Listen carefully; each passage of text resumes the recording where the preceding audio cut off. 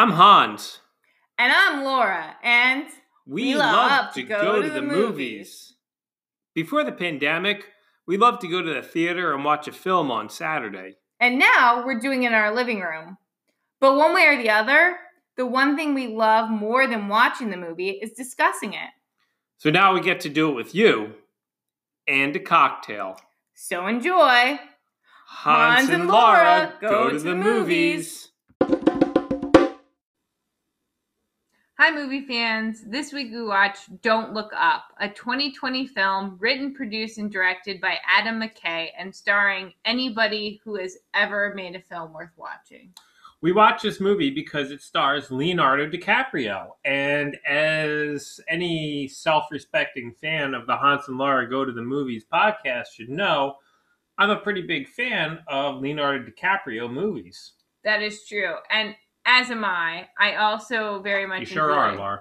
I very much enjoy Jennifer Lawrence. And for that matter, Rob Morgan, Jonah Hill, Mark Rylance, Tyler Perry, Timothy Chalamet, Ron Perlman, Ariana Grande, Scott Mescudi, Himesh Patel, Melanie Linsky, Kate Blanchett, and Meryl Streep, just to name a few. Yeah, I mean, we got to see DiCaprio and Kate Blanchett together yet again on screen. I'll tell you, a true Hollywood silver screen couple. Not in real life, of course, but. So, Hans, is the only reason why we watch this movie because of the cast? That was a pretty big part of it. All right, that's fair. So for those of you that don't know, this is a movie about Leonardo DiCaprio and Jennifer Lawrence's characters who are a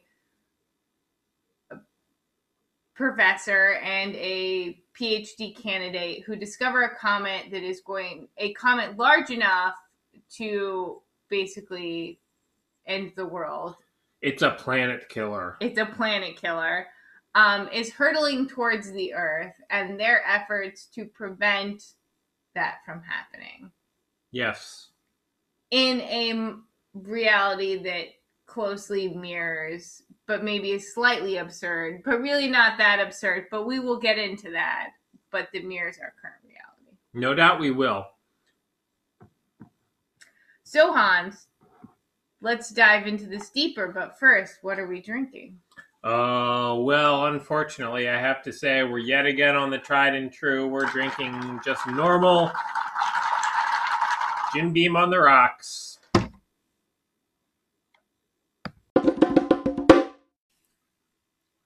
Laura, what did you think about the film Don't Look Up? I'm of two minds of this film, and I'm not of the two minds that the critics seem to be. I think my two minds are the same side of a coin, which is that, one, I love this film. Two, I hated that this film existed and I could love it because I hate the reality that we currently live in. That's an interesting reaction. So, I thought this was a great film. I thought this film was funny and a terrible way, and I thought it was interesting, and I thought it was sort of a perfect satire of our reality. But I will say that one of the things, and this speaks to my first point that I struggled with, is that I have given a lot of thought to this, and I thought of this as a satire of our current reality, and I'm like, I don't even know that I think this is a satire, and I thought of it as like, oh, but this is like comedy of the absurd in some ways, and then I realized, but it's not comedy of absurd. This is the problem. So this is not a critique of the film, but if I have one problem with the film, it's that it's actually, in fact, I feel like too close to reality to really be just a funny movie, because every time I laughed, while I was watching it, I was in it and I was laughing, but as soon as the movie ended, I sort of felt guilty about every laugh I had because I was like, this is awful. That's an interesting reaction, Laura. My reaction is different. I did not love this movie. I was delighted by the first half of the movie, and I thought that the first half of the movie was a sharp satire that was well acted with complex characters that were reasonably complex characters for the type of movie that it was, which is a satire, and sharp critique of our contemporary, American slash Western culture, and certainly a variety of challenges that we're facing, whether it's sort of a combination of climate change and pandemic, et cetera, et cetera. The second half of the movie, though, I felt was sloppy. I felt the writing was sloppy, and I felt that it needed some supervision. It needed a strong voice in the room, a strong sober voice in the room to rein it in and to edit the second half of the movie, which I felt just was more akin to a um, uh, uh, Something you can't even put your finger on. I'm just forgetting the word right now. A skit. What's a skit? Yeah. Impromptu skit. An impromptu skit would be an impromptu skit. No, that's not. But it's a word for it. But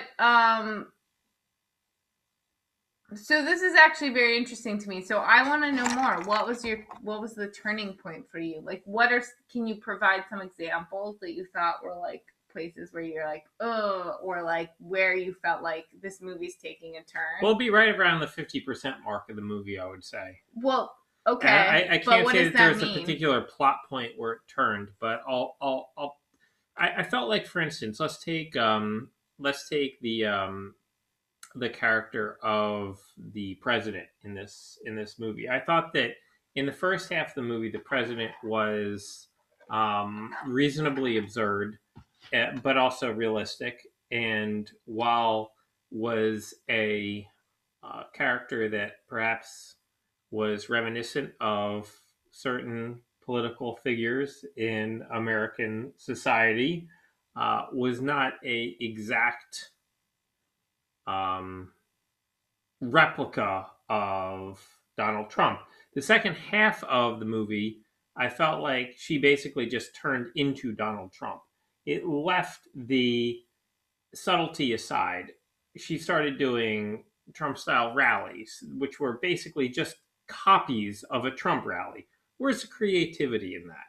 I felt that, unfortunately, DiCaprio's character became less interesting in the second half of the movie. I felt that in the first half of the movie, his character was suitably appropriate for the idea of a professor thrust into the spotlight. The second half of the movie, DiCaprio is utterly watchable and can pull off any character, but I felt that it just wasn't as smart.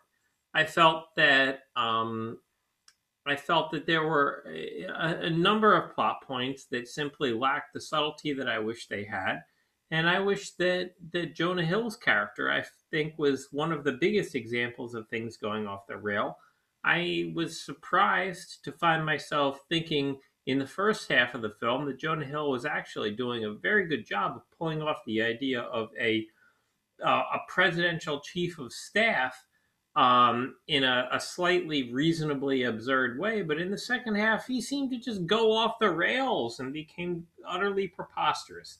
I felt like the characters became caricatures of themselves, and I felt that the movie lost a lot of its impact for that reason in the second half. So I disagree with you. I disagree with you wholeheartedly, and I think your criticism is fair because it's a criticism a lot of critics have had, which is the film was like a blunt object, like pounding something into the audience. I haven't read other critics, so I'm find that interesting. But here's where I disagree with that. Your criticism of the president in this movie is that the president was too much like Donald Trump, right? Yeah, it wasn't creative. That's the problem. You don't just copy an actual thing. Come up with something else that's unique in its own way that makes your point. Well, I mean, okay, so one, I would like to say that the character was different than Donald Trump. In the first half. I think in the second half too, but that's that's an argument we can have. But nonetheless, the idea that like what's going on in this movie is absurd. I think here's my read is that people wanted this movie to be an absurd movie, but the problem is that it wasn't absurd. This movie landed in the uncanny valley, and I think Okay. this is the criticism of the movie is that it landed in an uncanny valley because it wasn't like normal and nice. It was sort of like this was like the emperor has no clothes. Right, Like and this by is the uncanny valley, you're referring to the idea of where something is neither far enough from reality that it's comfortable, nor close enough to reality that that it's it is comfortable. reality. That it is reality, and therefore it falls somewhere in this middle ground that is slightly odd and jarring to us. But I think that maybe that was the intent of the movie. Like I don't think this movie was intended to be like an absurdist film. Like this came from a pretty good filmmaker, right? Like a good filmmaker. And the fact, and not to say that people who have made great films in the past will continue to make great films, but I think that this was a very intentional decision that was made on this film that was like, yeah, for everybody else who like vibes with this, like I'm angry too. Like and I think there's a place for that. Like maybe this isn't like some sort of piece of great art, but this is a movie that it's a Netflix film meant for people to watch on their couch. And I think maybe the point of it is to be like, yeah, you're angry. I'm angry too. Let's all be angry together. Well, that's the movie the movie struck its core with you, and that's good. I feel like with this film, to me, it was like the movie that was released was the director's cut. And oftentimes my take on the director's cuts of movies is that sometimes the director is a little too close to the film, and the director's cuts, in my opinion, are rarely as good as the actual released versions of the movie, because you need to have another set of eyes on that finished product, who make some final decisions about what gets included, what gets But cut. why? But why? My question is, but why? Why? Well, there were simply scenes that I felt just kind of went off the rails a bit. Again, I think the characters went off the rails. And I think that sacrificed the impact of the movie. Perhaps. I don't know. I had less problems with Mindy as you did. I think that in many ways his character took a full character arc in the way that many of the other characters did not. No, take that's a true. full He arc. did. There was a character arc there, and that was good to see. I mean, his was among the least problematic of major characters in the film, but could have still been stronger. It could have been, but it's a movie. This isn't a television show. You have a short amount of time to portray several characters' character arcs. Well, it's a movie, and I think that that the first half demonstrated that the second half could have been better. That's my opinion, and you, Laura, my co-host of this podcast, are entitled Disagree. to a different opinion. That's absolutely Wholeheartedly right. disagree. I think We got a Siskel and Ebert situation going on here, folks. Watch Here's- out. here's This the could thing. be a recipe for success. Here's the thing: is if you want some sort of great Hollywood film, it is not. But I think this is an important film for our time, and I think this channels something that, this sort of like speaks to a time and a place that we're in that nothing has come close to. Like, I think that potentially this film could have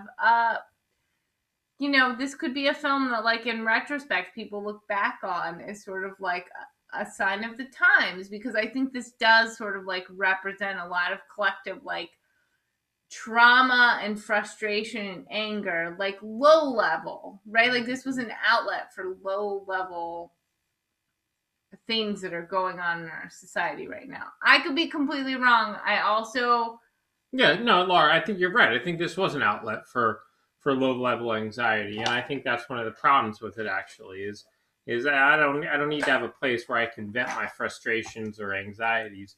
I want this movie to go beyond that. And I think that it could have. And again, I feel that the first half of this film demonstrated that it had the potential to go there, and I felt that the second half simply did not was not tight enough.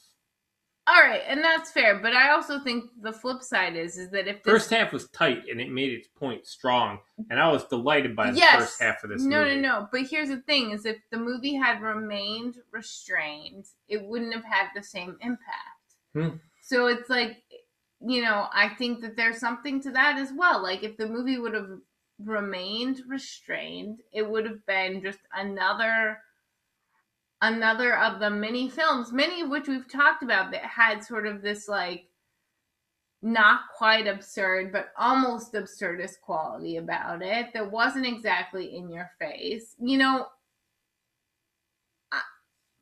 There's something to be said for maybe that would have been a better film, but maybe it would have been a less memorable film because in just following sort of the algorithm of film, maybe you would have lost something, or maybe you wouldn't have. We don't know, but I enjoyed. I think it's actually interesting. I think what I'm speaking to when I say this film I enjoyed it very much and it made me angry is that in fact the first half of the movie I found very enjoyable, probably for the same reasons you did. And the second half of the movie made me angry, but not at the filmmakers, at the reality we're living in. Well, that's fine, but you win people over with sugar, not with not with poison. Let's talk for a second about things that I thought were highlights of this film. Okay, let's do it. I'll say performances. I'll say that I think that again some of the most watchable moments of the movie were those that included both DiCaprio and Cate Blanchett on film. Those two have a incredible screen chemistry. It's just so fascinating to me how many times they have played couples on the screen and how good of a job they do with that. It's a very interesting dynamic that's going on there. I'll say another thing that I thought was a strength of the film in performances was Timothy Chalamet. Charlemagne? No, I don't think that's right. I think it's Chalfant. Chalfant, thank you. There's room for improvement. Timothy Chalamet I found to be very enjoyable to watch in this film yet again, which suggests to me that he's a rising figure, which I think is going to be making some movies that I'm going to be enjoying in the years to come. His choice of movies and the characters he plays are enjoyable. Wes Anderson, The French Dispatch, this film. I'm interested to see what else he's in. That's fair. I also think it's important. I don't necessarily disagree with you that the Leonardo DiCaprio and Cate Blanchett scenes were good scenes.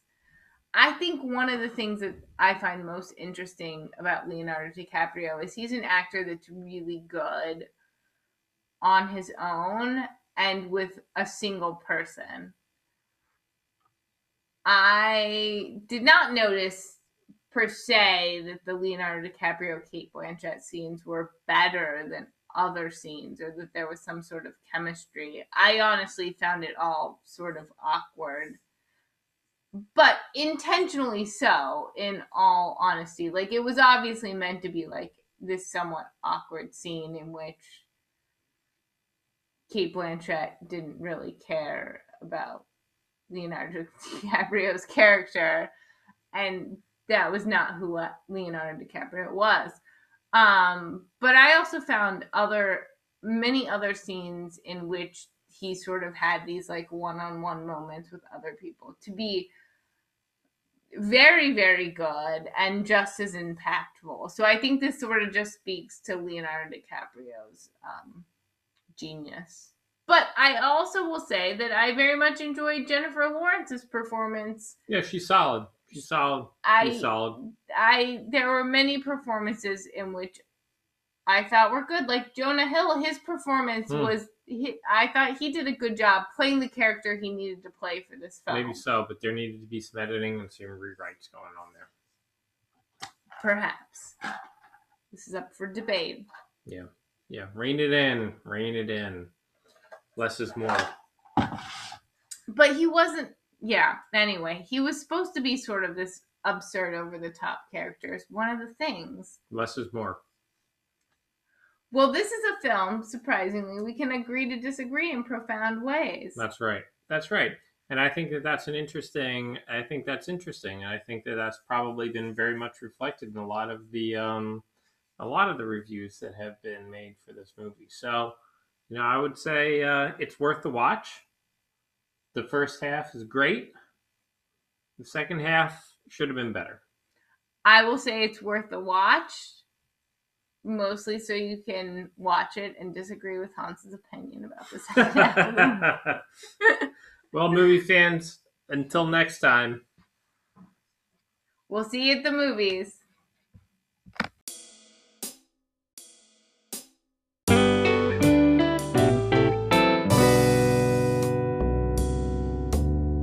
Everybody's entitled to their opinion. Everybody's entitled to their thoughts. Everybody's entitled to their opinion. But Hans and